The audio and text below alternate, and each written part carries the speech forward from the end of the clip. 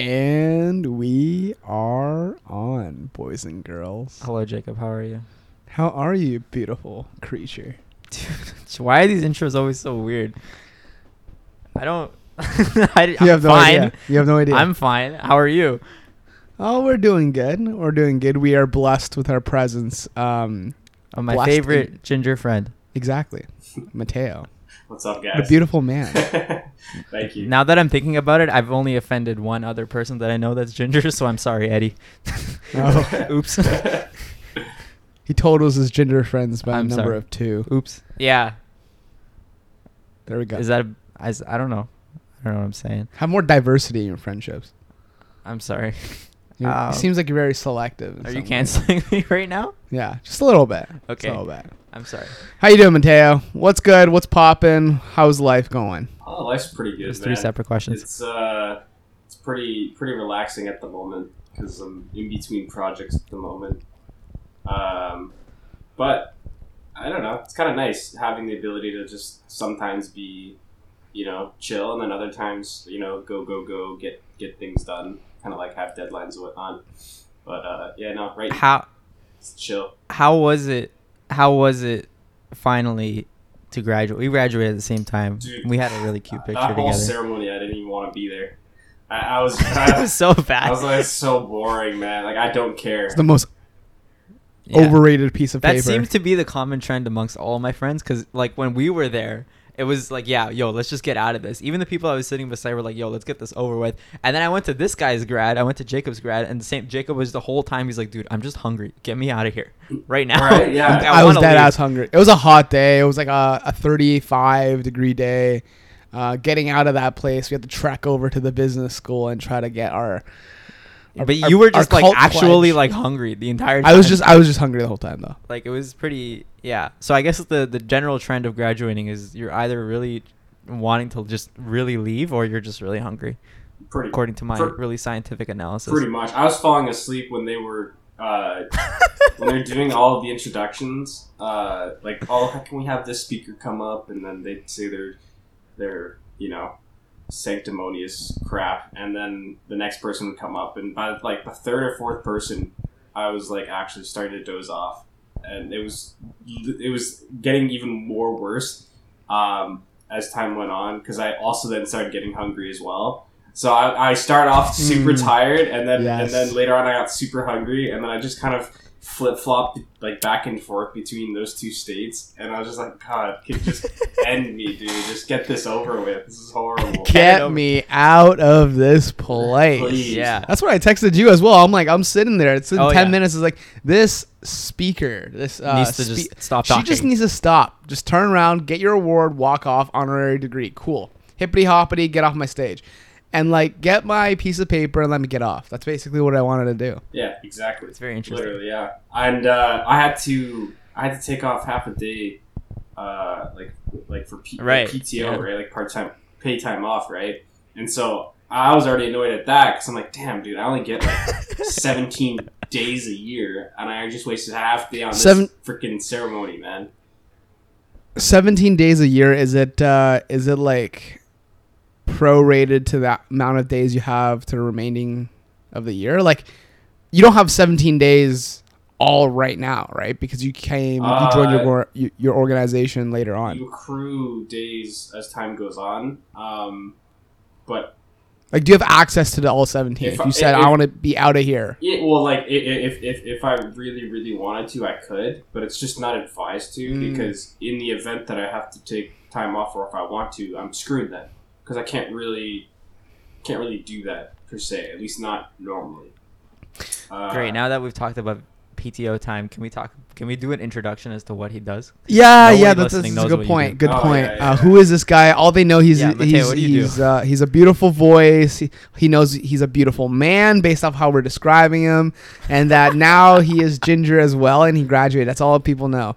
Take it away, sir. Yeah, so I'm an associate software developer for a company called Conrad Group, which is essentially like a digital solutions company, where we do everything from consulting, design, to the actual development of anything clients want, really. It could be like proof of concepts. It could be, full-fledged systems, just whatever they want, right? So yeah, I'm just a developer at heart, but I don't know. Like Amir said before we started the podcast, I've talked about my story many a time, but never, I think, fully fledged out. And I think there's a lot that happened from where I am today and where I started, and it was not a what's called seamless experience to say, like most people have. Right. Because when I met you, bro, I thought this guy had his like stuff together, bro. Like on God, I remember this moment. I was sitting at like one table in like one of our like cafeteria things. You were with somebody else, I think, and we were studying for a discrete math exam. Yeah, discrete. It was yeah. So no talking. You can't look. No pencils. No, not that kind of. It was. I hate you. I hate you so much. Yeah. No, it's like Discrete. it's like math that just shouldn't exist. So but I remember like I was sitting at the table and I remember like Matteo was. I think you were definitely walking around talking about it or something like that. Or no, wait, didn't you come to ask me a question? I don't remember how this went. So what happened was we were in the market or whatever, Brock's like food court cafeteria thing, right? Yeah. And you were sitting just by one of the tables by the stairs that leads up into Thistle or whatever, right? And you were with, I think you were with, who were you with? I feel like I was. What's his name? God, it's been a long with time. Mike or no, it wasn't Mike. It was Reed. No, I don't know. It might have been Reed. It was Reed or I forget his name. Whatever, someone else, right? And I was with Ethan, who you don't know, but I think I just turned to you and I saw you guys were just cramming and we were cramming. I'm like, do you guys have like COSC 1P67 discrete mathematics like exam today? And you're like, yeah. And we're like, how you feeling? And we're both collectively like, we're fucked, pretty much, right? Like it was. Yeah, we're just like, oh, if we're gonna die, we're gonna die all together. Bonded over a mutual understanding of imminent doom. Yeah, like. It was accepted. Yeah, it was accepted. We had all accepted it. Yeah, and it was definitely brutal. I think I learned that course in particular. I actually remember, I learned that entire course within, I think it was either 3 or 4 days. To be fair, you did that with every class. This guy literally would not pay attention for the whole. No. You can't even. You can't argue this. This guy would message me like 4 days before a course was over, and he's like, "Dude, so what exactly did we learn?" And I'm like, "Are you serious?" This one in particular, though, was probably the first course where I actually crammed everything in, like not effectively, but semi-effectively within like 3 or 4 days. Right. Most of the time, I either get lucky because the course is easier, or I just ended up failing. Thankfully, it never happened when I went to Brock. That happened quite a lot when I went to McMaster, which I'll explain a little later. But yeah, that course, I somehow crammed it all within like 3 or 4 days. And I just used like the Pomodoro technique. It just set like an interval, went through each of the chapter, I actually did all of the practice questions that he assigned. He assigned like practice questions per chapter, like the professor did, and I went through it. I did pretty much every single one. Damn. And yeah, that was pretty crazy. That was an insane course. But yeah, like at that moment when you had like come over, like when we had all figured out that we were like done together, I think we must have done a little bit more studying. But then I remember, I distinctly remember going for a walk before this exam, and at this moment is when I learned me and Matteo would be friends. He gave us a speech. About how I'm not gonna do it justice, but he gave us a speech about how you could be writing this exam. Or do you want to say it? Do you know what I'm talking about? I'll explain it. So I think it was remember Schwett? Was that his name? Yes. Yeah. So it was he was freaking out at the time. I mean, we were all kind of in some disarray at that time. Like it was about 20 or 30 minutes just before the exam. And we're walking just outside the gymnasium where it was going to happen, and Schwett was just freaking out more than everyone else. And at the time, I found kind of like a mantra a couple years ago that really worked well for me when I was in situations where I did everything I could, but I didn't really have any control until it really happened. And my mantra basically was, it basically came down to you could be dead right now, and it sounds insane. What? No, it sounds insane. It does sound kind of crazy, but the idea was that there's things that are much worse that you could pretty much summarize to you could be dead right now, and that's much worse fate than doing some exam. And I can just imagine you guys just walking in the hallway. Matteo, one of the guys goes like, "Oh my god, I'm fucking gonna fail. I'm gonna fail, man. My life is going down the fucking drain." Matteo goes, "Or you could be dead." No, that's exactly how Yes, it went. essentially. That's identical. You're dead. That was the perfect. That's literally how what happened. And it was, for myself, I think it was sometime around my days at McMaster, which again, I'll explain it a little bit. But essentially, I went to McMac originally for my first 2 years of university. And at that time, I had a lot of anxiety because I didn't study. Like, I didn't even go to class. It was even worse than I was at Brock. And Amir knows fully well how bad I was, right? I take that and you make even worse of a student at McMaster. And there was a time where I was freaking out, and somehow I just came across this kind of idea. Just an epiphany one day where I was like, well, I just could be dead.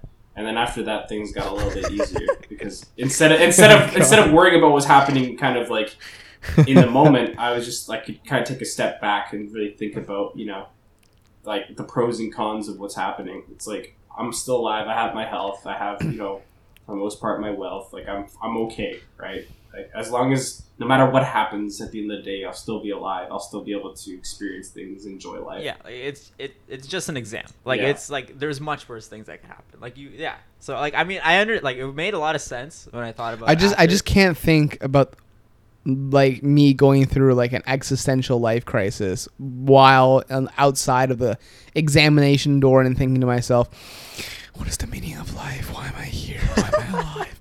Am I going to be alive later on? Why am I still here? Well, and then like next thing you know, you're thinking, you're doing math. Right you definitely have to think of it in the opposite vein. Like you're thinking of it as I could be dead soon, but instead you have to think of it as I am not dead right now. And that kind of gives you some type of relief. And it might not be, it's not going to give you relief indefinitely. It's just kind of meant to help you, for those 2-3 hours. For those 2-3 hours. And then you can go back to your sadness routine. You just keep talking to yourself. I'm good. Yeah, I'm still alive. I'm okay. still alive. Yeah. I'm still alive. The only other thing I think a lot of people probably should do more is remind themselves that they can do it. A lot of like positive self-talk. People do a lot of negative self-talk, and they don't do enough positive self-talk. Some simple things like, I can do this, or even things that are, I guess it's still positive, but kind of neutral to kind of diffuse situations, like all good. That's something I would say a lot is like, it's all good. Like if something bad happens or something annoys me, it's all good. Kind of water off the back, right? Yeah. That's pretty pertainable to like a lot of life. Mm-hmm. You're saying like to yourself, like, calm down, you prepared for this. Or like, my favorite one is, you chose to do this. Like, you chose to put yourself in this position. See, I can see. I was like, yo, man, I wasn't here for it. I can see how that could help some people, but for myself, there's a lot of things where I'm doing it, or I used to do it because I was appeasing someone else, either my parents or just my idea of what I want to be or whatever, basically. But I feel like if I was to have said that to myself, that would just make me become annoyed at myself for choosing it instead of being like doubling down and buckling in. I would instead do the opposite and be like, why the hell did I do this, right? But I can see how that does help if you willingly chose to go down the path you are on. I can see that helping because you're reminding yourself, okay, stay on task, do what you were, chose. You do what you want to do in the end. It might not be easier now, but do it like your heart wants at the end. But again, like my heart doesn't speak for me in that mind. In my heart goes, or my brain or whatever goes, yeah, screw this. Let's go sit and eat Oreos and watch YouTube for 3-4 hours or whatever, right? Like, so I can't do that personally. But I could definitely see how that can help. Yeah, I mean, like it depends, like you said. Like if it's something that you're not doing for you, well then I mean if you have that realization, you can reevaluate that. I mean that's a whole another issue that we don't have to talk about. But if that's what you're thinking in certain moments, you gotta take a step back and look at it from an outside perspective. I just I think it's like if you willingly put yourself in a position, sometimes all you can think of is just putting one foot in front of the other and just try to keep going. Yeah, I can agree however, with that. when you're, when you're in a position where you're like, fuck, like I don't know shit, I'm gonna fail. Thinking big picture. Yeah, I'm still alive. That's good. That's good. Yeah. No, That's, I mean honestly, I employed your advice towards the last little good. bit. Like the last little bit, I still tried, but then when I got to, I don't think I've been less nervous for an exam ever until like I did like my last like 2 or 3 ones where I was just like outside, just like chilling. I'm like, all right, like I'm ready for this. I get what I get, and you don't get upset, like it is what it is. That is what Dude, it is. near the end was scary for me. But funny enough, as time went on, I got better at doing exams and preparing without actually having to prepare as much. And so I'd go into exams like not even like caring that much, but then doing better than I would previous years for whatever reason. And I think it's just because either I paid attention or did more work during the year, or I just got better doing exams. I think it really came down to understanding how professors like to test or do exams. Which was huge. Understanding like, hey, how did this professor likes to do, these types of short answers, or I know that this is the kind of thing that they want to actually test on this kind of material. Knowing that and actually reverse engineering that really helped a lot. I feel like it became like a skill. Like you kind of look at a problem and be like, okay, so this is how this is gonna go. So I just need to be prepared for that. And as long as you take care play of the it person, that way. don't play the game. Yeah. Harvey Specter. Good old Suits. Good show. Yeah.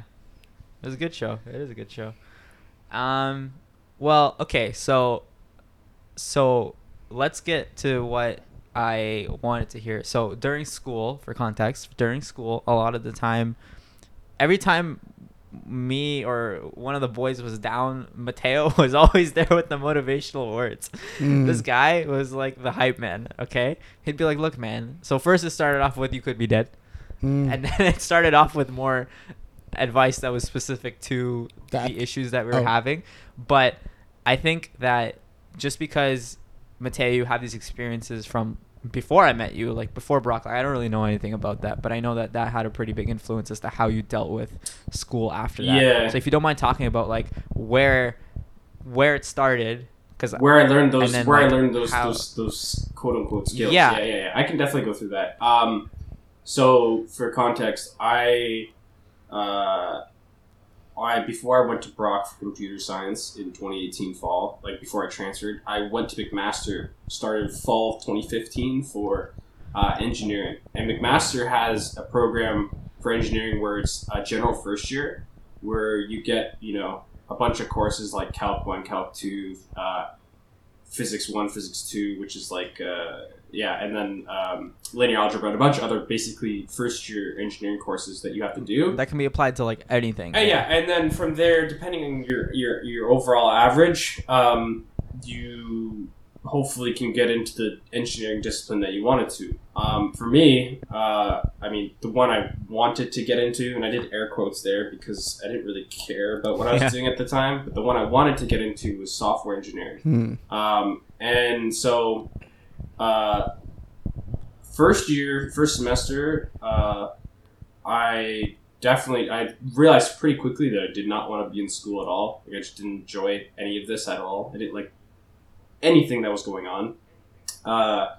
And I was very kind of stubborn with how university operated, how things were taught, how we were tested. Basically just in general how university or academia was for undergrads, right? Kind of jaded in how it's like, man, I prefer if it was still like high school. because I really preferred the teaching or the way of like kind of like constant testing. Like every other week, you would have like a test in high school for most things. Yeah, instead of just being left. Instead of exactly right. And so, and also, I think I didn't get that. You kind of have to game the system in university, less so than you do in like high school. So, anyways, getting back to first semester, I barely squeaked by in like a bunch of my courses. I passed all of them, thankfully. But that's also where I kind of built really, really bad habits early on. And for context of how bad I really did, I think I had like a 61 or 62 average, like a C minus. And the only reason I had even like a decent average in comparison to like having D's, like 50s, was because there was a couple classes where I got like 70s in, right? Which kind of bumped you up because you only have so many grades at the moment. And one of the courses, the physics one, I ended up getting like overall in the course a 50.1945.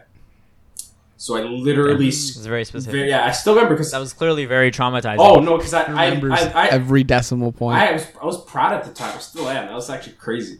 I was like, damn, I literally passed like the course with barely... like 149. Yeah, 1.1945, right? Like the fact it even went that precise was hilarious, but I was like, holy shit, this is crazy, right? But yeah, no, that entire time, first semester, I built really bad habits. So come second semester, I ended up failing 3 courses. It was Calc 2, linear algebra, and the second physics. And again, I was still very, very indifferent about university. I was kind of depressed because I didn't really like anything I was doing, right? When you're constantly involved in something that you dread, you're going to do really poorly, right? And it's going to affect other areas in your life because it's like every time you want to do something else or you're doing something else, you're thinking in your back of mind, oh, I should be studying instead. So it kind of becomes this constant, depressive cycle where you, every time you try to do something, you're reminded of doing that. You're reminded to do that one thing because you should, but then when you do that one thing, you absolutely fucking hate it. So it's you're hating every moment of your life essentially.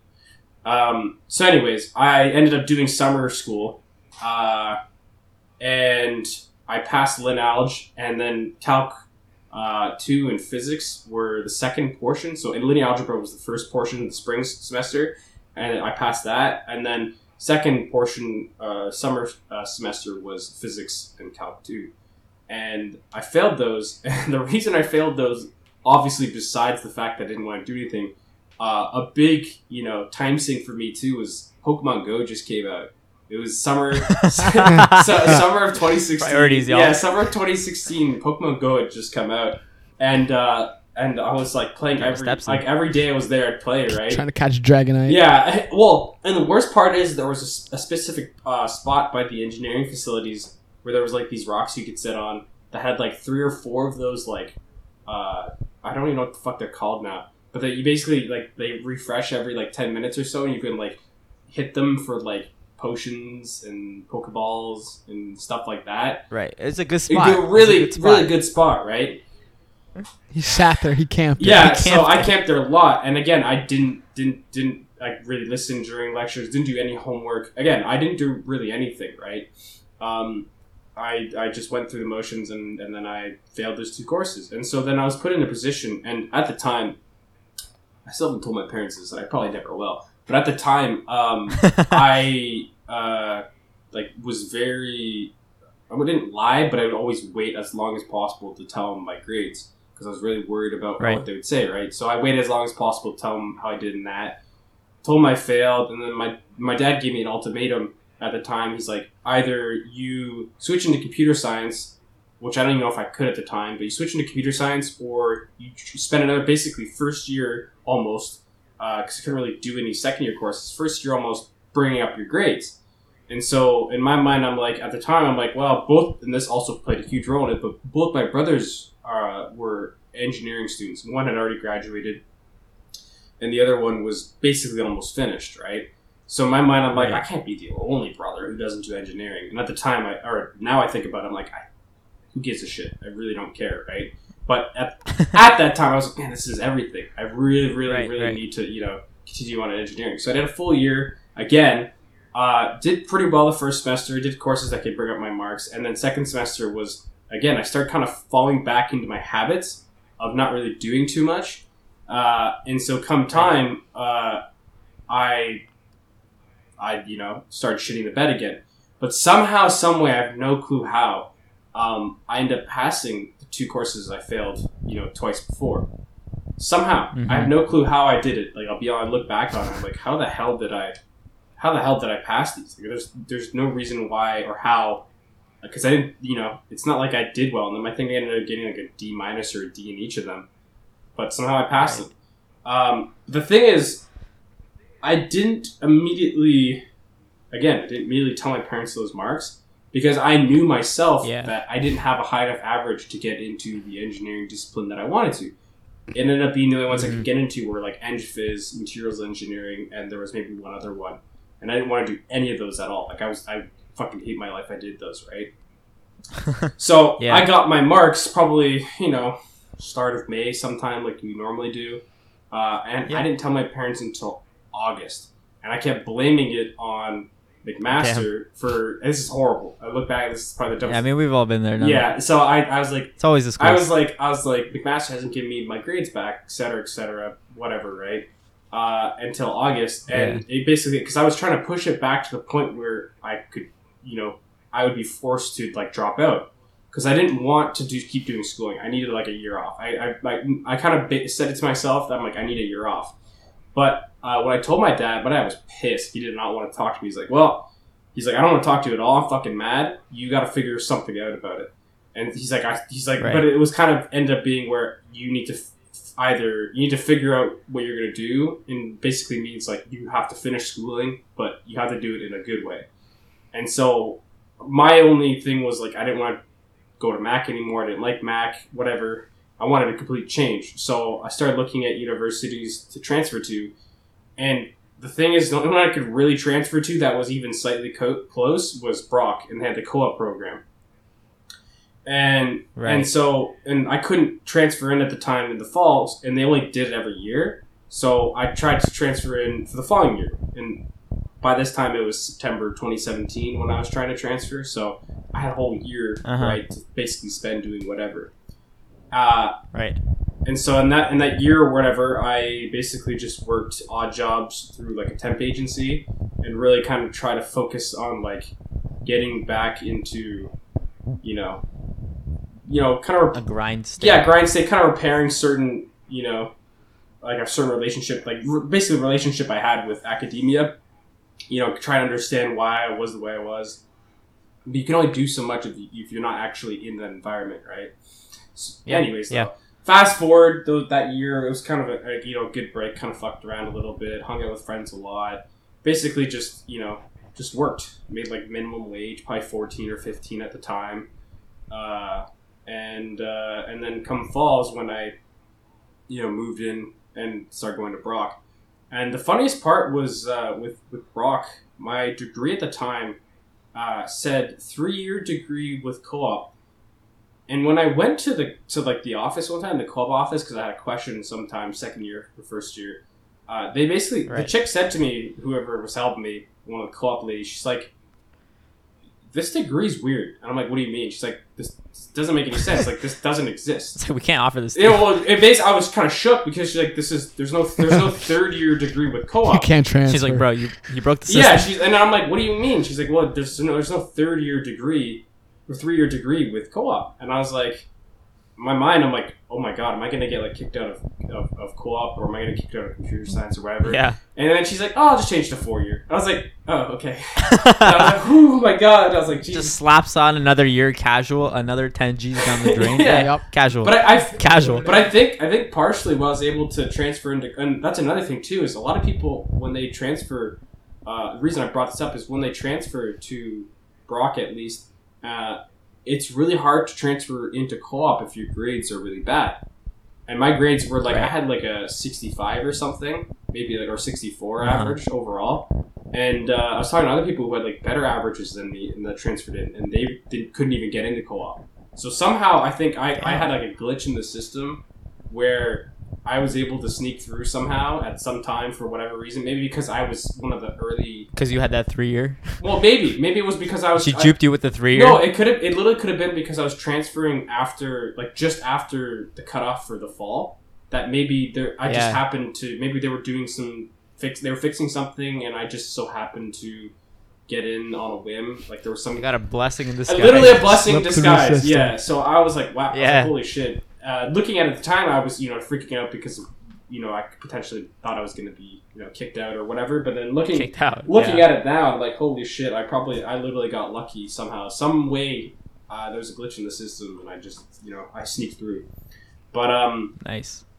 But yeah, no. Anyways, so then I started my first year again. Still pretty shitty habits. I studied a bit more, but I didn't really have to do that much because all the first semester courses are really easy. Like you have like easiest courses ever, even if you haven't done computer science or any programming before. Come the next semester is when my habits started to kick in again, and that's when that was just before I met you. But for that course we were talking about 1P67, for the midterm I got like a 40 on it or a 50 or something on it. And that was worth like 40% of our mark, right? So right there, 40% of my mark, 20% of that, or 50% of that, which is 20 overall grade points, was just down the drain at least, right? And that is a huge demotivator for me at the time. So I didn't do any work after that. Didn't go to class. Didn't study. Whatever. Yeah, it's like, is this even worth it? It's already over. It's over before it even began. And the worst part is that all the solutions for the homework, which was only worth 10%, were on Slater. At the time, there was the Slater, which had all the solutions, so you could just copy and paste those, or write them down rather, because we had to hand in physical copies. And so I got my easy 10% there, had 20 there. Or whatever. So I think I had like either out of the 50 allotted points that were available before the 50% exam, I probably had like a 25 or 30 of those. So I was missing 25 or 30 marks overall, right?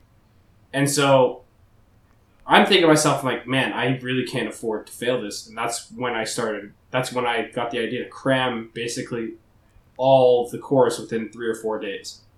And that's when I met him here. Just can't let yourself do that again. No, I was literally like, I can't get that. I can't go to the instant I fail one. Because I was still vulnerable at the time. Like I still had a very weak mental in terms of school. I was better in the regard that I had experience with how it felt, and I knew how to kind of like deal with it. But I was still shitting bricks at the time, because again, I was in that situation before, and I know the circumstances, or I know the consequences, and I know how I would operate, and so like I can't have that. I can't afford this again. Somehow past that. Somehow passed all the other courses, and then come fall is when I really started getting my shit kicked in, because that was when I had to do 5 courses plus volunteering, because I started doing volunteering for an event called Datathon, and then there was also the co-op course. And then also had to look for a job for the winter for co-op. And all the courses we had was what? It was data. I think they were definitely a little bit more difficult. They were more difficult first semester. They were more difficult for sure than first year, 100%. The data structures, algorithms, you had, the computer architecture course, you had linear algebra, and then 2 electives, which I had 2P95, which was C++ and applications, and then the web development course. So all of those, like, you were like full CS stack. Bro. My God, I was pretty much grinding full CS stack, right? And I remember, again, I still had shitty habits of not going to classes, but I didn't actually make up for it for like doing anything outside of. I didn't, look at the textbook, didn't really do too much work. Yeah. And the one course in particular, the data structures and algorithms, I didn't go to any class because the class was at like 8 a.m. And I'm like, I'm not going to a fucking 8 a.m. class. No shot. I'm glad I never did, because screw that. But anyone listening, if you had an 8 a.m. class and you don't have to go to it, like literally find any way to not go and just study outside because it's just not worth it. We do not endorse this message. This is not an endorsed message. 8 a.m. Yeah, lectures are whack. Anyways, so I didn't do much at all, and come after the reading week, which was basically a week after Thanksgiving, Canadian Thanksgiving, which is usually the first week of October. So basically 3 weeks into October almost, or 2 weeks in, I had the midterm. We had the midterm coming up for that course, data structures and algorithms. And at the time, like I think the first 2 assignments I got like a fucking 30 and a 20 on. And I'm studying with Amir, or not Amir, I was actually studying with Reet. And I was actually coming to my wit's end, and I started like just crying after we were done studying the night before, because I'm like, dude, I'm fucked. I'm like, I need to pass these courses. Like, I need to do well on them. You know, it's not even halfway through the semester really, and I'm like freaking out, right? And I'm like, man, like I have to do well, blah blah blah. And then I forget who said it, but someone's like, oh, it's fine, dude. Like if you don't do well in these courses, or if you don't pass them, you can still do your co-op, right? And I'm thinking about, okay, that's one things I need to remember. It's like, okay, even if I fail the courses, I can still do my co-op as long as I secure one, right? That was fine at all until I realized I talked to the co-op lady, and she's like, yeah, that'll happen. But if you fail a course, and you do have a co-op, you'll be able to do 1 semester. But if they ask you to do like another semester after with them, so like 8 months co-op or whatever, you can't, because you did not complete a course that's necessary for co-op. Even though you secured a co-op, you failed the course, and you are still able to do the co-op, but you can't do an extension. And I think it just kind of comes down to the fact that essentially you have an obligation to the co-op company, even though you didn't meet your other obligations. You still have to meet that one obligation, which is just a single semester. And so I'm thinking to myself, I'm like, oh fuck, this is like, which makes no sense, which is weird, right? But okay. Yeah, it's like, it doesn't make much sense, especially when I don't know, it doesn't matter. But at the time, I was like freaking out because I'm like, oh fuck, like the company, and I kind of brushed over that idea, but I secured co-op with the company, and they were like, oh yeah, you can do 4 months, and if you're doing well, you can do 8 months. And I wanted to do 8 months because I wanted the money and I wanted the experience. And I also didn't say it earlier, but that was the whole reason why I went to Brock in the first place, or one of the reasons why I chose to, was because of the fact that it had a co-op program. And because in my mind, I'm like, I need experience. That was the one thing I need experience, because that'll actually be the reason why I can do well or get a decent job later on. So anyways, that later on in that semester, started freaking out again, started going back to my old habits a little bit, but it was near kind of the later half that I was like, okay, I gotta pick it up. And honestly, I think the fact that I had Reet was probably one of the biggest motivators I had. Me and him studied for that course. Shout out Reet. It was huge. Cool. Having Reet for that course, and basically, really honestly, that course was huge. Because all the other courses I studied by myself or did on my own for the most part. Web technologies, the internet one, internet course I did do with a guy named Adam, who helped a lot. Just doing it with him was helpful. But for the course I was having the most difficulties with, Reet was like huge. Because we could work through things, we could, basically test each other and kind of keep each other accountable, right? Because we both, again, were kind of in a shitty situation where we needed to do well in the exam, right? And the exam was difficult. Sheridan, the professor, she always made difficult exams. She never made exams where they were super, super easy in my mind. At least compared to other professors. Anyways, this is all very tangential, but essentially it came down to life or death.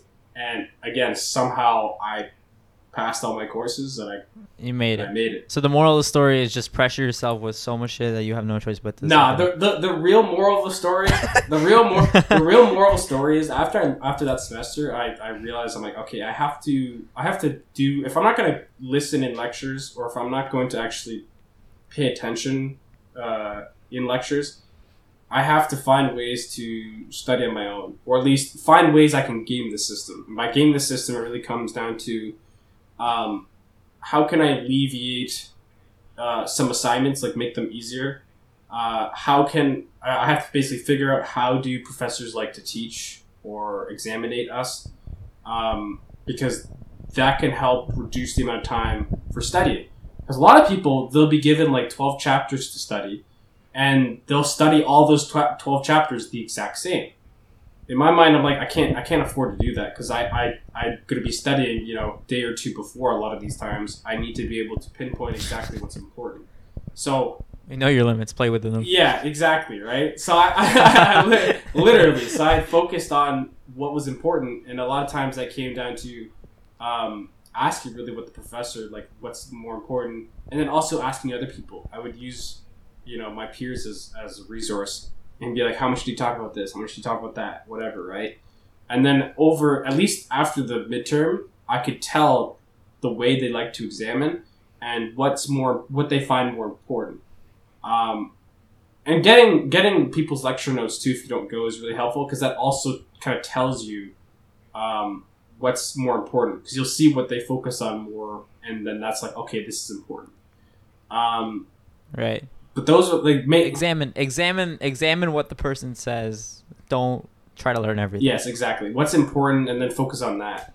You got to be sneaky about it. Yeah. No, you have to.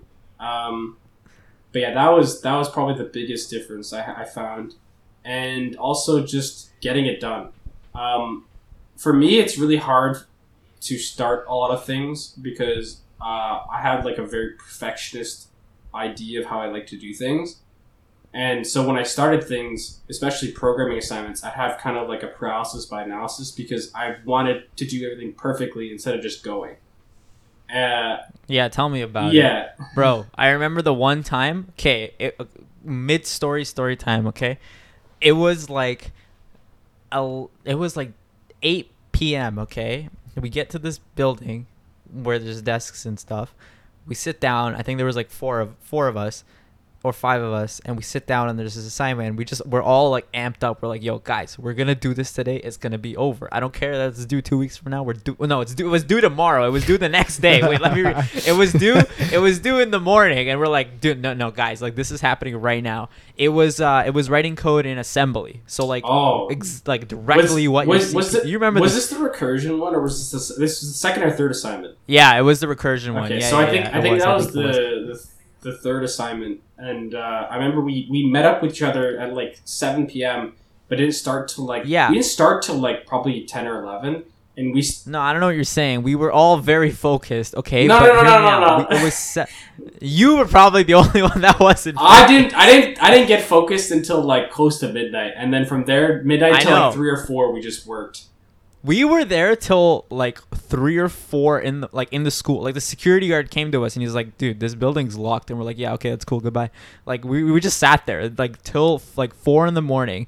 And at that point, me and Reet, we had figured out how to get it kind of going, and we were so hyped. We're like, "Okay, dude, this is good. We're done. Like the majority of this is done. Tomorrow morning, wake up, clean up, and then upload, and we're done." And Matteo's sitting there at the table. I'm napping on this random couch on the floor, and Matteo's just like, "Guys, but it's not perfect." And I'm like, "What do you mean, man? Like, leave me alone." I'm like 4 o'clock in the morning. Yeah, in my mind, like, what is your problem? In my mind, I'm like, man, this isn't gonna give us a good enough a grade. And at the time, I didn't realize how lenient they were gonna be on marking, because I think a lot of people did poorly on those assignments.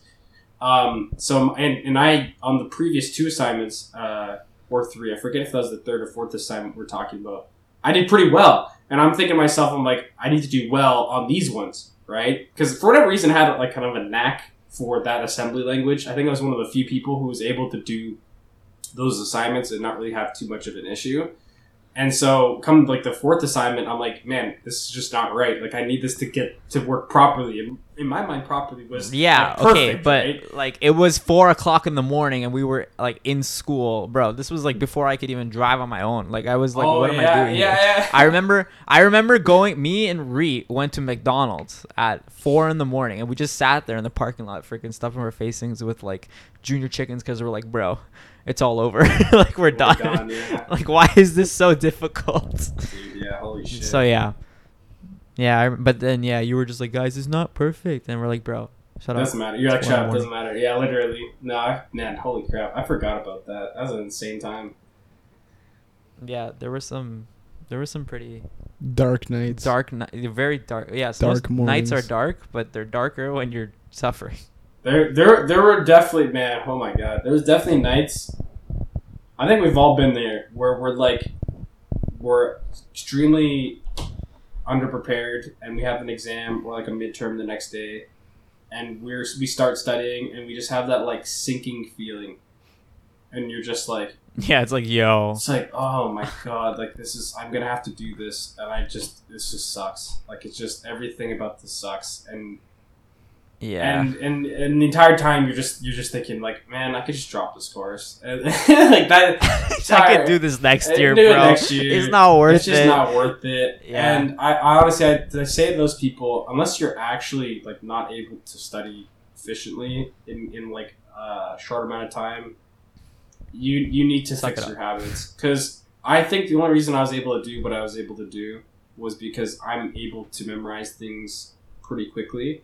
As long as I have like a structure to it. So I can open up a textbook, have like 4 chapters to study for a midterm, and I'd be able to do that in like 3 hours, 4 hours, depending on how long it is. Because I know what to study, Right. I know how to go through it and whatever. Whereas before I didn't. That was something I had to, that's something I had to learn. Before I thought I could do that, and in actuality what I was really doing was I was unnecessarily focusing on a lot of things that I could have been focusing on other things, right? So Yeah, it's a skill that you just have to develop. It just comes with time. It takes longer for others than, some, but it comes. And when it comes, you'll notice it too. Like it'll be like very like, holy crap, I'm not even worried. yeah, I'm not even that worried, right? I think I ain't stressing, bro. the easiest way I think to work on that is like I said, to focus more on what's important, and then that kind of alleviates a lot of the stress of like I need to memorize everything. That's true. Right? Yeah. Because the sooner you know kind of what's important, the easier it is to be like, okay, I can get through this, and then all of a sudden you kind of have this progress bar of what you've studied, and you're like, oh, I'm already done, 10%, and it's only been 20 minutes. Oh no, and now I'm done 40%. It's been an hour and a half. And you start, you start filling up that progress bar because you know exactly what you need to study, what's important, instead of being like, well, this could be on it, and then all of a sudden that progress bar starts getting bigger and bigger because you don't have a set amount that you need to know. So quantify essentially. Find what's important, do your research, and quantify it. It'll help. It's massive. But I think I didn't even know this. This is called a pivot. I didn't know this, but we were able to record today because you didn't go to soccer, bro. When the hell did you start playing soccer? I've played soccer many years, but I haven't been in the league for probably over 5, and a lot of that was because of either work, my co-op, or previous to that, like when I was working at like Longo's. Right. The reason why is because I had to be like, oh, I was working nights, or like not nights, but like working in the evenings, or I was like in St. Catharines or whatever, right? Or I just didn't want to play soccer. Right. But recently, recently I wanted to play soccer because I'm like, well, I have a set schedule now. My buddy Meeks is playing, and he needs someone or could use someone on the team. So it's like, all right, I'll do it, right? Right. That's so hype. Yeah. Oh, so you're playing with like full on team, like 11v11 on a full field. But dude, these people, oh my god, it's a beer, it's a beer league, right? And I'm not like amazing myself, but if I'm with good people, I play a lot better typically because I can work. Right. I understand soccer. I didn't really have amazing cardio when I was younger or even now, but I understand how to play the game. These guys, my teammates, do not know how to play the game. It sucks. It's like, and it's not even like you can teach them either because it's a lot of older gentlemen, and they only listen so much. And they're like, you know what? Shut your mouth. Yeah, well, it's not even shut your mouth. It's just they don't they don't want to learn, right? I think some people Right. hit a certain age and they just stop wanting to learn or improve. And Your brain just stops learning after a certain age. I guess, right? Capped. I don't know. But essentially, it's like these guys just don't want to play the game. It sucks, Right. But Would you try to? Well, I mean, like you said, you want to play better. People obviously makes you better. I think that counts for everything in life. But would you try to look for better people to play soccer with? You think? Like, are you interested in that, or are you just like probably next year, yeah. Or I might do indoor this year and have like better teammates because I do still want to play soccer, but I don't want to. Again, this also makes it even more annoying. The games are in Brampton and I'm in Oakville, so I have to drive like 40. I have to drive like 40 minutes each way. So basically, it ends up being an hour and 20 or whatever, or hour and 10 minutes, just to get to play some soccer with people who don't know how to play the game. And it's like, but the worst part of it all is I wouldn't even mind if we could get a full team most of the time. We can't even get a full team most of the time. We get like 9 people, 10 people, and it's like the other team has a full team plus like 4 subs. How are we possibly going to be able to compete? It doesn't make any sense. Yeah. So I'm kind of at the point now where any excuse I have to not go is I'm not going to go. Nice. Is there anything else you're going to do? Bro, I remember you used to do a lot of freaking rock climbing. I didn't do... So I was picking up rock climbing about 5 months ago. Was it about 5 months ago? It's what... I don't know, man. I just remember. Yeah, about 5 months ago. It was about 5 months ago. I was picking it back up, but I don't know what happened. It didn't even come from rock climbing. But at the time, I injured or like I tweaked my wrist, and rip. I think it was because I was focusing a lot on pulling motions, like pull ups and stuff like that. Obviously, because it's pretty inherent to climbing. But I was neglecting a lot of the pushing that's associated with climbing as well. And so I think I strained it because when I would flex my wrist or I put pressure on it, kind of like in a pushing motion, top part of it where my wrist meets my hand would kind of like it was tweaked there, right?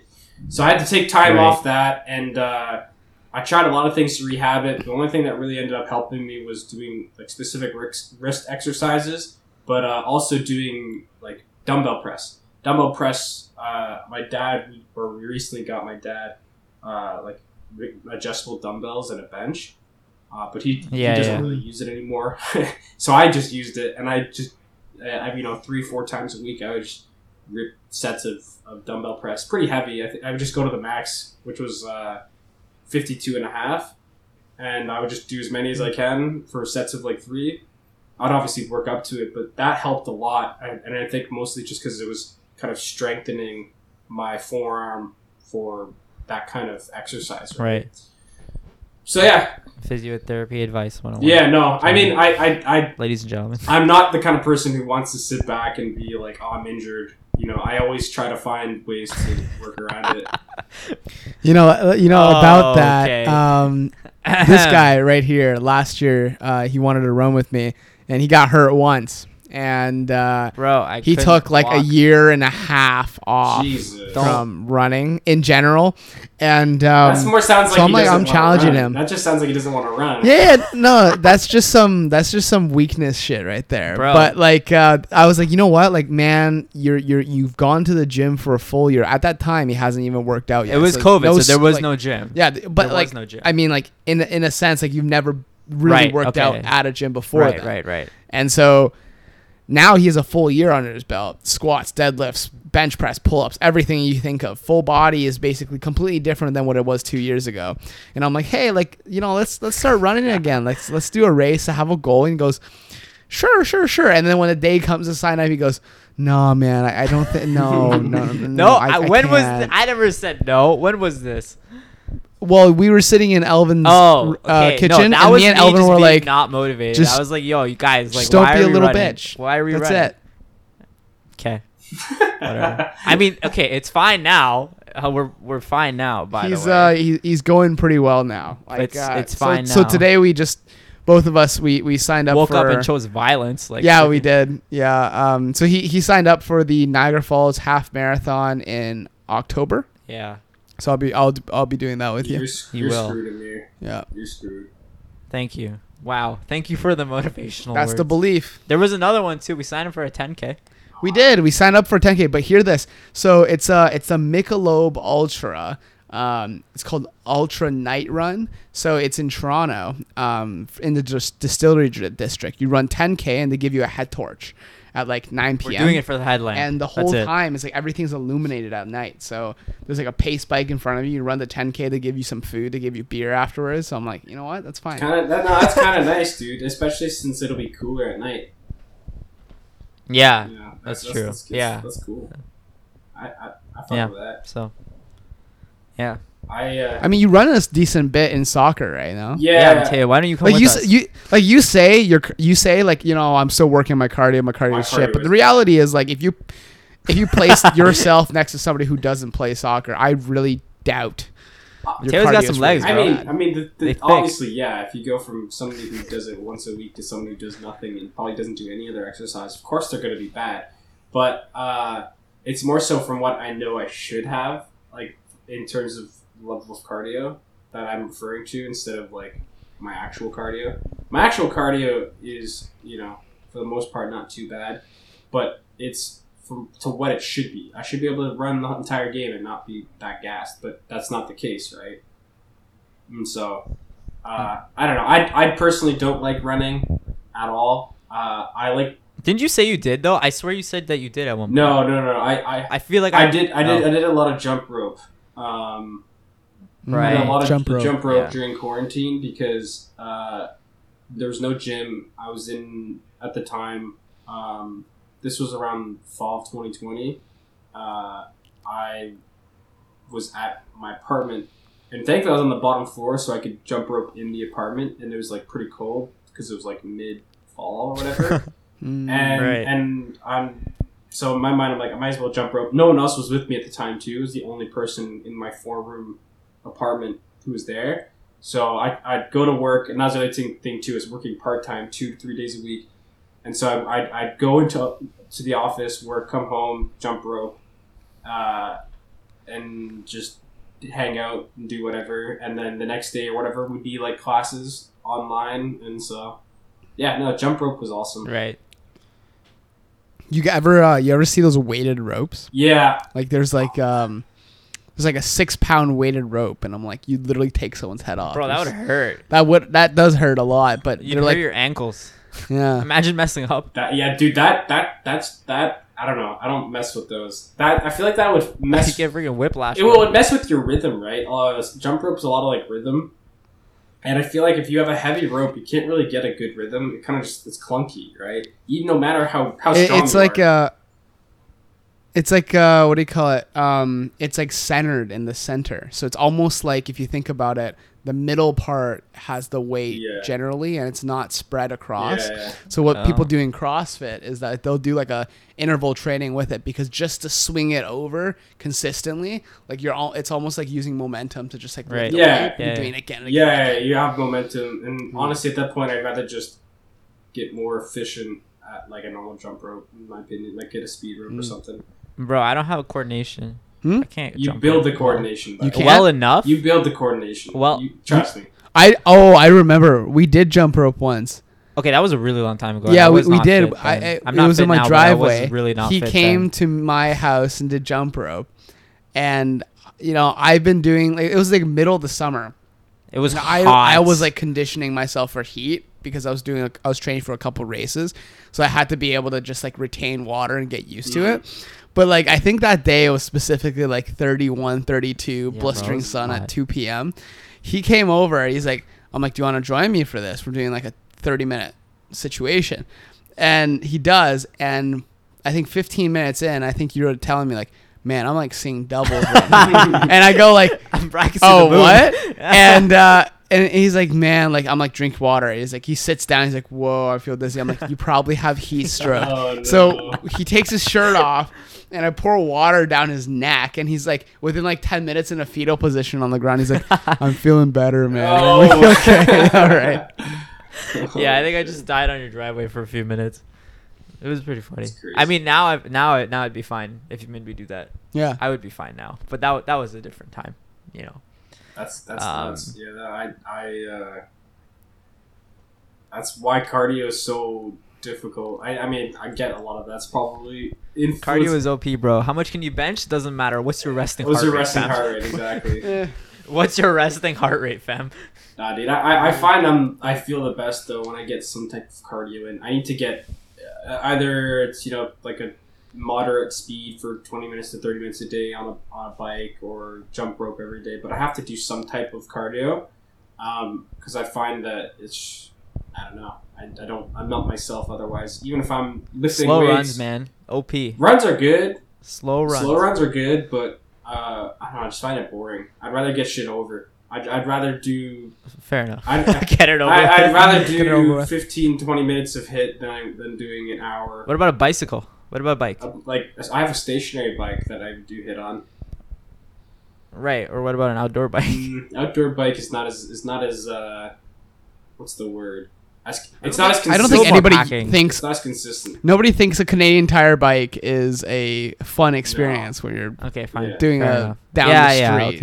Okay. Biking, Fine. Like the only like biking's fun, but yeah, like the experience of biking, even in Canada too, where we are as well, it's like super windy. I don't know, it's not fun, man. It's never. Every time I bike, I have this idea of like, oh man, it's gonna be like this, and it's gonna be awesome. And then I actually bike, and I'm like, this fucking sucks. Why the hell is it so windy? The sun's in my eyes.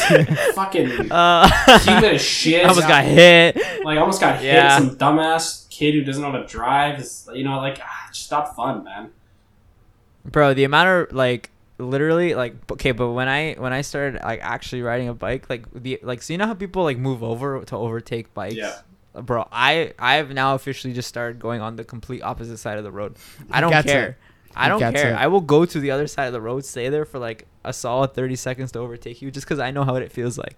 It's terrifying. It is terrifying. yeah. Well, just wait until you have a semi truck. Haven't you been run off the road? I've been like 2 or 3 times. Nice. Yeah. No, like when I was like putting peak mileage on, like it was like you're out there for like 3-4 hours and like on a long ass road. Yeah. And like you're just seeing traffic pick up, and then you see like these like large tractor trailers that don't even slow down whatsoever, and they're not moving to the side.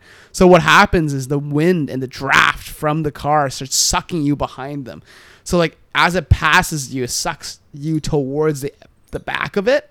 But then there's a car right behind them, so Right. you have to like You can't even you have stay to there. bend your arm the opposite direction to like wrangle your handlebars to go the opposite Yeah, that's direction. terrifying. I Yeah. can't. That's scary. And I mean, and our roads just suck. It's something It you is just have what to it deal is, with. man. Yeah, it is what it is. You can't think that hard about going on biking.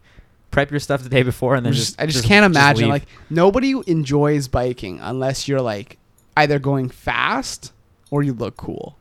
I honestly, that's like the only 2 things. I think like if like you imagine you go to Canadian Tire and you're like, you know what, I'm gonna buy a mountain bike and then just like ride it for like what you're gonna do it in those like little flower daisy looking helmet and then just like Hell yeah, baby. like come on. No. I want to try mountain bike. That'd be like legit, man. I'm not talking Canadian Tire bike. I'm talking like a solid mountain bike. I was thinking about it for a while. I've seen too many fail videos of people just breaking their I know shit. but you live, you learn. Okay, all right. I don't know, man. Like, Let's what- do skis first. Skis? Okay. Skiing is I liked skiing. Skiing was good. But then after we skied, then I like realized like how dangerous it actually was, and I was like, oh, Yeah, just right. But then I figured that out after, yeah. so that's fine. Well, now, but you can But- still go fast. But yeah, I can still go fast. I had quite the need for speed the second time. You've only gone like 2 times. I've only gone 2 times, but I got it. You did way get it more the second time. 'Cause First you know time I how ran to- into a wall. Well, I mean, yeah, like you know On the how bunny to hill. rollerblade, which is partially the technique there. Kind of. Kind of like you the kickoff, like kicking left and right. Yeah, but then somehow I forgot. Oh, whatever. It's not. Whatever. We'll figure it out when the snow comes back. Matteo, can you ski? Hmm? Can I? Can you ski? Oh yeah. Or are you like a No, snowboarder? I'm Are you a weird? skier. I've never. Okay. That was the one thing I never really did was like skateboard or snowboard or anything like that. Yeah, I never did that either. I just couldn't do it. Just wasn't. on a board, I don't get how people like. I've just tried to like hop on a skateboard, and I just don't understand. How you stay on. Yeah, it. I just didn't want to. I just want to eat the shit that you need to in order to learn. And it didn't come easy for me, so I knew that it would have taken a lot of effort. And I'm like, I don't want to spend this time, falling on my ass repeatedly just to do something that I don't really care to do in the first place. Right. Yeah, I think snowboarding is supremely difficult in terms of coordination and just like relaxing your body, because like heel edge and toe edge is like you're not actually on the snow, like you're riding an angle, and that angle, it's almost like if you're like doing like speed skating or like speed rollerblading around like a track or something, like you're barely making contact, and that angle, like you lean a little bit more, you're falling over, like that's basically what you're doing on heel edge and toe edge. And so like that's why Elvin can't do it. Ooh. That, Matteo, do you know Elvin? Yeah, he knows Elvin. Yeah, you know Elvin. Yeah, because that's why Elvin, after 3-4 years, still can't snowboard. Like, he's like, it reminds me of somebody who just started learning. It's just because like every time, like he doesn't even know how to pennyboard well. Like he'll do it and he'll like try to act cool, but that's the worst part, because he'll kick, and you know how you're supposed to put your feet like parallel to the direction you're going, so you can lean forward and back. On a pennyboard, he puts both his feet straight ahead. Hell yeah, baby. So he'll just like He's like, so he leans left and he turns left and turns right based off the width of his feet leaning one direction or the other. But obviously, if you're trying to do that, you can't make a big turn because you just don't have that force to push down. And so he literally has to make like one of the biggest turns that he can on any street. I like that you've been watching his feet on a pennyboard. No, it's just so bad. Right. I just don't know why I've never seen him do it, so I can't tell you, but oh man. But I believe you. Horrible. That sounds like Elvin. Horrible. Right. Ugh. That does sound we like have Elvin. multiple witnesses. Sorry, Elvin. Oh God. Oh yeah. I mean, it is what it is. Maybe he'll get better, but he'll never like commit. Yeah, I mean, okay, but like, okay, so committing to something also takes like a lot of effort, man. Like realistically, and some cash when it comes. Okay, yeah, realistically, money too, but like, let's say like even committing for like, I don't know, you could say like racing something or whatever, or you just have to know that like, okay, I can't, like, I need to, like, this hour or 2 hours of my life is just always blocked off because I gotta get up and grind. Yep. You know what I mean? Rise and shine. Or even if you were like on like a soccer team, right? Like I guess that's how it feels to be an athlete. I never thought about it that way. It's all coming to me now. Yeah, like you just missing part of your life. You know, like it's just the thing. It's like every goal you set, like there's always going to be another goal a better after. Goal. But the thing about a commitment is that it's like it's always an opportunity cost. Every single one is an opportunity cost because you are prioritizing something and putting your time, commitment, energy to do it better than everybody else, or at least you hope so. And in doing so, you get to see where your actual brain lies. Like, what are you spending your actual time on? What are you sacrificing? What is important and what is not important? And what do you get out of those experiences? Because the only reason why you're blocking off time and essentially that opportunity cost was worth more to you than other things is because you see the experiences are more affecting you on a personal level more than other things. Like you get more out of it. You know what's weird? Okay, so before we started recording this episode, I was listening to something and it's like out of working and spending time with friends, do you have anything else going on with your life besides that? Besides work and besides hanging out with your friends? Is there anything else that you do that's just like always there? Always? I mean, mostly. Or like there. you try like, to? I mean, yeah. Well, I mean, like for us, for example, right now, we have to run. Like that's training.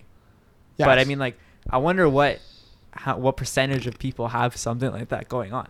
Because I mean, if you didn't have something like that going on, then all you're doing is just like how many sitting people at home and are at the gym in the morning at 5?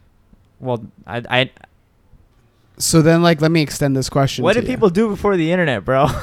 No idea. But I guess like let me extend you this question. Since you see your dad being a role model in terms of the consistency and the dedication that he's put in for the years of his life to training, to building muscle, to having understanding a regimen, and I'm sure there's more to that, and maybe even in terms of diet, understanding. Maybe it's more than aesthetics. It's more into terms of strength, and everybody who builds muscle goes to the gym has a different goal, but. What do you see, I guess, like, how has that rubbed off on you in terms of the goals that you're currently setting right now? Because I think, like, it's one thing where you have a mentor, a father figure in your life that has done all of these things, but it's another thing where you're living your own life. Like, do you see yourself being a reflection of their persistence and, like, being almost like an echo of them? Or do you see more so, I use their energy and translate it into a completely different direction? It's a very good question. Can you summarize that a bit? Because that was intense. Pretty. Sorry. that was a really that was intense, bro. Like, do you see yourself trying to chase after the consistency and perseverance that your dad has put up as a mentor, or do you see being like, you know what, he does his thing, and I appreciate that, but I have my own direction, and I'm not necessarily like that, and I kind of use that energy in another direction? I mean, I don't try to chase it. I just use it as kind of a metric to weigh my own abilities at, if that makes any sense. So it's not something that I'm actively going, oh, I need to reach this, I need to reach this. It's more so just kind of like a bar that's there that I can weigh my own achievements against. Because it's something that I'm more intimate with, because obviously I've grown up with my dad over the years, right? Now that doesn't just directly relate to consistency, but his entire, work ethic in the gym and outside the gym, right? But basically, I have my own goals in terms of things that I want to achieve, and I doubt my dad would share any of those, other than the idea of just exercising daily, pretty much, is the only thing we probably share. Like, in my mind, I don't think my dad ever had the goal of doing 40 kilogram weighted pull-up, which is something I want to do. You know what I mean? Right now, I'm up to around 20 kilograms for 2 pull-ups. And I don't think my dad has any reason in his mind, or ever did, to have that as a goal. But that's something I want to do, right? Because I really like the pull-up, and I really enjoy seeing myself improve in it, right? The other thing would be, like, last summer, I was doing a lot of squatting. And my dad was more of a bodybuilding perspective, whereas I was in more of a strength but also mobility kind of perspective. My dad, as far as I know, has not had that good of mobility, at least compared to me. Like, I can put my hands, I can stand, like, I'm standing and I can put my hands on the floor with straight legs. Like, I don't think my dad's ever been able to do that. And that's something, like, mobility and yoga is another thing that I put time into, right? So really, to answer your question, is at the end of the day, I'm not striving to necessarily reach what he did, but I do use it as some type of comparison for my own exercise journey. Right. It's not the same goals, but it's the same. Kind of. Again, I'm not, like, striving to reach his ethic. I'm just kind of comparing, seeing how, maybe using it as motivation, or using it as, like, maybe I'm just trying to see, okay, am I doing enough? If that makes any sense. Right. But yeah, no, it's not like I'm like, I need to do this because my dad did it. It's like, I just use it as external, motivation. Yeah. It's always different when it's like if it's like somebody you know personally too, right? Because I mean, realistically, like, let's look at it this way. If I was comparing myself to Jacob, and, like, let's talk about, like, what? Hello. Okay, let's talk about, like, when did you run Oh, when did you guys run that first half marathon? That wasn't in, like, high school, right? No. After No, that first was year? First year? Second year? second year. Okay, so let's say second year, okay? 2020, If I 2019. Right, but like if just because like I knew you ran that half marathon, I wasn't like shit. I have to run this too. I was just like, okay, good for you. Mm-hmm. You know what I mean? Yeah. When you're closer to people that have these kinds of big accomplishments, you're not just like, oh, I want to do that too. No, it's not like you do that. Your thought process is different. It's like, okay, well, it's good for them. Good for you. It's not like shit. I need to do that. Mm-hmm. It's good for you. It's not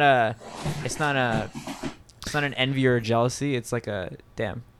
Well, it's like I think like I relate to that sentiment in some ways, except I would also say that it's like if I have people that are close to me or like people who I know personally, then I'm like they do something out of their comfort zone that what I consider to be very difficult, and they get it done. It lights a fire under my ass, and I'm like, if they can do it, I can do it. Right. And it's not necessarily like I want to be better than them, but maybe that's part of it. But also, I think it just comes from the fact that like it's like I just keep chasing. You just keep chasing, yeah. And you keep moving your goalpost. I mean, like you're always shooting for a goalpost, but like every time you get close, the ball gets close, you're moving the goalpost a little bit further. Yeah, yeah. I mean, a lot of it's obsessive. Mm-hmm. Yeah, I mean, a lot of your goals and stuff will also come from just generally what you're exposed to, right? Like, sure, if we say one of my goals is running a half marathon, but that's only because I know how half marathons and running works. Have you had been interested in like, I don't freaking chess? Chess, yeah, and I would have probably been like, oh, no, I just want to annihilate in chess. You know what I mean? Like, I feel like a lot of influences for goals also just come around people that are around you. It's not just like you can't just hop on Google and be yo, what is my goal? Your interests and who you are. I think there was a saying that say you are the accumulation of the 5 closest people around you. Right. So who you surround yourself with, like, although you think yourself as a very intelligent human, if the 5 closest people that are always around you at all times is dumb as shit, I mean, like, sorry, man, like, yeah, you're maybe not as intelligent as you believe you are. Right. Yeah. There's a lot of merit to that too. I feel like I've seen that in real life. Like I've met people where I'm like, yo, like you are decent, but the other people you hang out with aren't that decent. But you could have been better if you weren't with them. But it also puts up a perspective as like do they see themselves at that level, like a lower level, because of the fact that they're like, is it an inherent self-esteem issue, or is it just so like, they don't know how to make friends? Right, but then the next point is, well, okay, crap. If I leave that roster, if I ditch those 4, then who do I have? Who do I have? So that's just a purely social thing. So you're just stuck with. I was gonna say, I don't know. I was thinking about how a lot of people like to surround themselves with others who share the same goals as them. But for me, I don't necessarily do that. I more so spend my time with people who I have fun with, but aren't too degenerate. Because at the end of the day,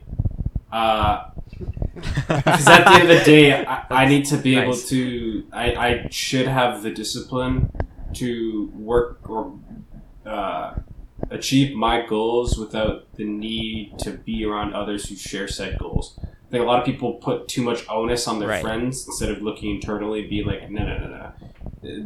That's not the issue. My friends aren't the issue. It's me who's the issue. Now, obviously, if you have friends who are constantly somehow getting in the way of your goals, then of course you should not hang out with them. But that's like less than 1% of people, right? In my opinion, at least this is me bullshitting, but I really doubt your buddies are stopping you from going to the gym 6 days a week. You know what I mean? Like, or stopping you from practicing. They keep it up too late. No, you know what I mean? Like, they're stopping you from practicing art every day. Like, I highly doubt that's, something that's actually an issue. Now, you could argue potentially that they maybe demotivate you depending on their own habits. Or don't understand. Even, which also, to a degree, could be demotivating. But at the end of the day, at least for myself now, I look at those goals as things that I know I want to do. And so I don't care what you think. I might have cared 5-6 years ago, but at this point in time, I'm going to do things I want to do regardless of what you think about them. Like, I bet a lot of people would be like, why the fuck are you doing weighted pull-ups? It's stupid. You should just do a 5x5 strength program, blah, blah, blah, blah, blah.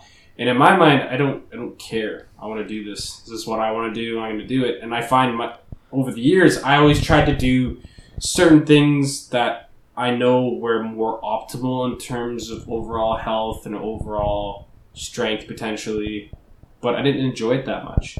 I didn't find it enjoyable. It wasn't something I wanted to do. So I decided to keep it simple. And the only things I do every week are, at least right now, are weighted pull-ups, dumbbell press, and these are all variations of those. So like I'll do, chin-ups, pull-ups, like a neutral grip pull-up, or I'll do incline bench, flat bench, decline bench, and then yoga, and then some type of cardio. Right now it's soccer and some running, but I want to do skipping again or jump rope because it's nice. And the only two things I really want to add into that is squatting and deadlifting. If I can add those back in, like I was doing last summer, I think those will round me out pretty well. And after that, I can add in anything else if I really need to. But I personally find that if I do all of those and yoga, that helps.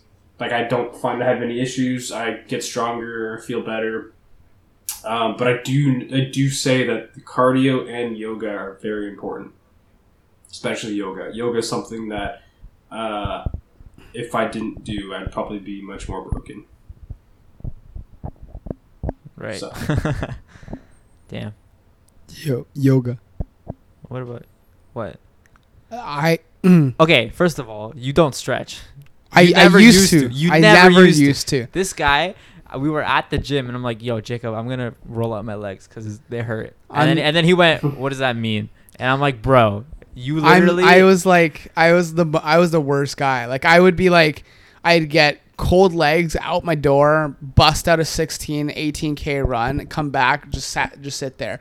Next day, rinse and repeat. It would blow your mind. It's just like, you look at, like, for example, like Strava, it's like a tracking app for fitness, and you look at, like, oh shit, like he and his couple buddies like cycle like 200 something kilometers to Toronto and back. But did I roll? I don't know what the fuck rolling was. And like, I mean, like, and this guy comes your over. Legs aren't broken. No, I'm surprised I actually didn't pull anything either, because to be honest with you, like, the more I read about it, the more I'm like, wow, I really should be injured right now. I really should be injured. The thing is that body adapts to what you give it. At the end of the day, if you warm up effectively and you eat properly, sleep decently well, and you're young, that plays a huge role. You'll be fine. The only reason why I like to do stretching and yoga and whatnot is because I sit a lot. Like, I sit a lot. And so I get very, very tight and short muscles and stiff muscles that I need to actively engage and kind of rebuild that mind-muscle connection. And I also like to do a lot of more higher intensity things, and I find that if I don't have something to kind of keep me in balance, I can't do those as consistently as I wanted to. Like, rewind to 2018 or so, or 2017, actually 2018 summer. I used to bike to and from work, which was 30 minutes both ways, so an hour a day, come home, do push-ups and pull-ups, like, pretty much almost every day. And I also had a pretty laborious, like, blue-collar job. And I was fine for a while, but after time, I started getting, a little bit of tendonitis. Some of my joints are a little bit annoyed and whatnot. And it's because I would do a lot of rigorous, high intensity or just stressful things on my body, but I didn't have anything to kind of get me to relax. And that's what I find yoga really helps me, is it helps me relax, helps build the mind-body, helps you to remember to breathe. Breathing is also another thing that I think a lot of people take for granted. And couple all that together really, really helped me able to continue the habits or the activities that I like to do on, like, a weekly basis. That's true. Unless you're a fish outside of water, you don't like to breathe air. That was so uncalled for. Why? Okay, one thing you did say though was establishing your mind muscle connection. Now here's the thing. I've had a lot of conversation with some of my friends, and some of them are really like, they're like, this is bro science, and then the other half is like, there's a science to it where you're thinking about that muscle, you're tapping into it, you're focusing on engaging it, and it creates more essential like fiber contractions, and therefore does more for your workout than just simply not thinking about it or just simply doing the right form. What's your take on that? I'm most positive it's not bro science. I think there's almost. I would no. Sure, fam. Like you can think. Like you're doing a lat pull down, right? Like you're like good form, and like instead of just pulling it, you're like thinking, you're like that lat. I'm trying to engage that part of my. How I look at it is like if think about the fibers expanding. How I look at it is if you're doing a pretty heavy activity in terms of lifting, you need to have certain cues and feelings in order to actually pull at your full capacity or push at your full capacity. Because how I look at it is if you're not thinking about those muscle contractions or anything like that, how can you truly be certain that you are fully engaging it to its capacity, right? You have no way of knowing whether or not that is actually occurring or not, right? Also, I wanted to say before, I bet you I could find like countless articles talking about how mind-muscle connection is important in some way or another. But speaking anecdotally, I've done Taekwondo. I did Taekwondo for about 10 years. I'm a first degree black belt in Taekwondo. Done sports my whole life. Nice. And I think I have a pretty good mind-muscle connection for a lot of things. Like a lot of people I know can't flex their pecs like willy-nilly or just any muscle in general. I can do that for any muscle in my body. Like I can pretty much any except for like maybe like face muscles because I don't train those. But any muscle that I've trained in some way or another, I can twitch in some way or another, and I can feel that muscle like that. You know what I mean? Whereas most people. Me and Jacob both sitting right here trying to. As you're talking, can you? Yeah, I can do it. I can. My left side engages much better. See, than mine's about the same. It all just depends on how I'm sitting or standing. But essentially, it's the only thing that's probably a little bit reduced for me in comparison from left to right is my left glute versus my right glute. My left glute's not that good, where my right glute's a lot better. And I think that just comes from an injury I had about 4 years ago. And I had like a back injury. And so I kind of changed, I kind of compensated until I got that fixed. And so even still now, I have kind of an imbalance a little bit where my hamstring is a little bit tight and takes a little bit more of the load than my glute does. But anyways, I personally think that mind-muscle connection is important. It's a thing. It's a thing, boys and girls. I'd say so. I mean, again, I would be very, very surprised to not be able to find at least some articles or journals, rather, professional journals that talk that, I would be surprised if I couldn't find articles that talk about that and how it's important in some way or another. Damn. Yeah. This has been a very intellectual episode. I've learned about how bro science not existing. I've learned. Oh, bro science is science, but we're talking in the vein of mind-muscle connection. Right. Okay. I'm sorry. I'm sorry. Yeah. I also want to say another thing too is that the reason why I feel like mind-muscle connection is important is because your mind in particular is usually what gives out first. And I'm going to give an example.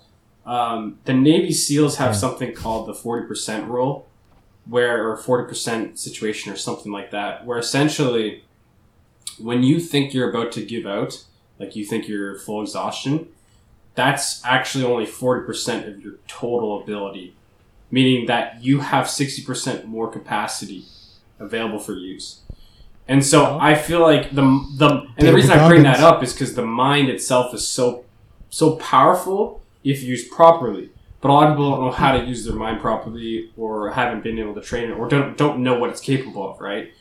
And so I really doubt that mind-muscle connection isn't in some way important when you yourself can kind of tap into, untapped resources that can help boost your capabilities or boost your muscle strength, or at least potentially build more muscle fibers. I feel like again, it's all anecdotal, but I honestly would be very surprised if that doesn't play some type of role, which is how powerful the mind is. I usually just shut my mind off, bro. I'm just like, bro, stop thinking. I mean, that's also important too. Stop I think just keep doing there's going into the zone is really important too. So I can see it. I wouldn't necessarily like focus unless you're going for hypertrophy. If you're going like strength, you shouldn't be necessarily thinking about it as if you're like really focusing on it. You're thinking Right. you're going into, if you're doing something heavy, you're going to something already knowing what you're doing. You have specific cues that are so built into you that Yeah. you're going to be doing those, and it's almost, you're like in the zone, right? Whereas if you're doing something for like hypertrophy, you can do the same, but you probably also want to also focus more on the actual contraction and really focus on the muscle and how like a bodybuilder would do it, right? Fair. It all depends on your goals. Yeah. True. Hmm. I mean, I mostly just, especially while running, I'm just like, okay, you can now turn off now, and then I just keep running. Oh, you turn off your mind. My when you run? mind's just like, yo, you don't need to. You need to think anymore. It's like I 5:30 listen in to the my morning. breaths. You don't need to do anything. Just keep going. Yeah. Hmm. Yeah, I think we have very different. I mean, approaches. I Yeah, you listen to your breaths? I don't know. At the end of the day, it's all what you want to achieve. Yeah, whatever works for you, go for it. I'm Whatever just saying that, I don't know. There's a lot of people who don't do their research on certain things. Yeah. Yeah. I also think that if you were listening and there is nothing in your life besides friends or work, find something I else mean, to do. I mean, else to at do. the end of the day, I don't think it's bad to have only those two things. But I also believe there should be some other activity that you try to at least improve in or spend your time in. I think life's Yeah, something that you Yeah. can build, right? Life's Like, too short to spend it. I don't know. It's really too short to just kind of mindlessly go. it's through always it. good to be interesting Yeah. at something. To have something interesting. Like if somebody asked me, like, what do you do? And I'm just be like, well, if I just said, well, I work and I hang out with the boys, that doesn't Hmm. work. That doesn't make me an interesting person. It only goes so You know far. what I mean? Yeah. So you can only go so far with that. So I feel like, if you're listening and there's nothing that is there, start looking into stuff. Just it could be anything. It doesn't have to be. I mean, exercise. I think it It's really good for you, just. but it's- I think it doesn't really have just to be. extends to. You should be trying your best to become the best version of yourself, right? And so that doesn't necessarily mean you need to go to the gym, start lifting weights or anything. It just means that whatever you in your mind truly believes to be, what your best version of yourself is, you should try to strive to become that, right? For a lot of people, that means not exercising at all and focusing on their crafts or whatever, right? But the whole point is you should hopefully have something that you care to work on that you can, pretty much endlessly improve on to the point where, you can continuously fulfill yourself in that regard. 100%. Something that you can kind of Yeah, commit to. essentially. But, you're only committing to it through yourself. There's no you're not being forced. It's just you saying that, yes, I would like to Exactly. do this. It's a good sense of becoming interesting and disciplined and whatnot. Yes, sir. Um, I learned a yeah. lot about course codes at Brock. Today, yeah, you Yes, did. I did. Oh, yeah. I heard. I I kinda didn't heard realize. half the suites of McMaster first year Eng courses, and then went into Brock. So I'm fully fledged You're Brock ready student to at go, this man. point. I'm ready. Yeah, I'm ready. you're ready to apply. Well, it's so I It's been an It's all- hour and 35 yeah, minutes. an hour and 35 minutes. Somehow. Yeah. As always, time flies. Time flies. I don't know You why always it's Time struggle flies saying that when you're for some into it. reason. Time flies. Because I feel like you want to say times flies, but it's What? just time. Like you accidentally pluralize time. He's a lisp. Okay. I don't. Okay. He's a lisp. I don't even think it's a lisp. I think it's Say that again. Time flies. I just personally think, for whatever reason, you want to make time plural, pluralize it, right? And which makes it times, but it's really just time flies. I think that's literally what it is, because I've seen you do that before, and it always seems like you get caught up on the time. You always get caught up on the word time. Hmm. Imagine getting a list of just all the random crap that you do. Yeah. Just like someone hands you a list like, hey bro, you pronounce this wrong, you don't make your sheets in the morning, like you're just a lazy piece of crap. Like just imagine everything flies, friends. That'd be so terrifying. But I'd be here. Would you want to see that? I would want to see my list. I think anyone with a growth mindset or perspective would want to see it. Yeah. I remember when I was in what was it, grade 12, grade 11, I think at the time. I was working with this one guy. Yeah. And we would talk to each other, and because one day it came up like about insecurities or something. I forget exactly the conversation, but we essentially agreed on basically telling each other whenever we felt like the other person should know that they're doing something that isn't necessarily good. And by good, we mean like it's an annoying habit, or it's disgusting, or whatever, right? It could even be something like pretty benign for the most part, but could potentially lead down to something worse in the future, right? That's the homework for this episode. Enter your friends group chat and then just say one thing about each person that they're just really they're really annoying with it, or they just do wrong. That's the homework for this episode. All right. On that note, do your homework. And Matteo, thank you very much for joining. I know we took like 2 weeks in the making for this episode to happen. Thank you, Matteo. I love you. The stars did align. We do love you. Talking. Yeah, this was good. Thank you guys for listening. We love you. We hope this episode sounded better than normal. Also, when you're doing your pull-ups, guys, think about those lat fibers. Okay, there we go. That's the key to success. Really, all you want to focus on is having scapular retraction and basically pulling through your elbows. And if you do those two things, think of that word, scapular retraction. There we go. There's a bunch that goes into it. A lot of people like to cross their legs. You shouldn't do that. You should have your legs you should honestly have your knees touching. You should have scapular retraction. You should have. You should pull through with the elbows. You should try to.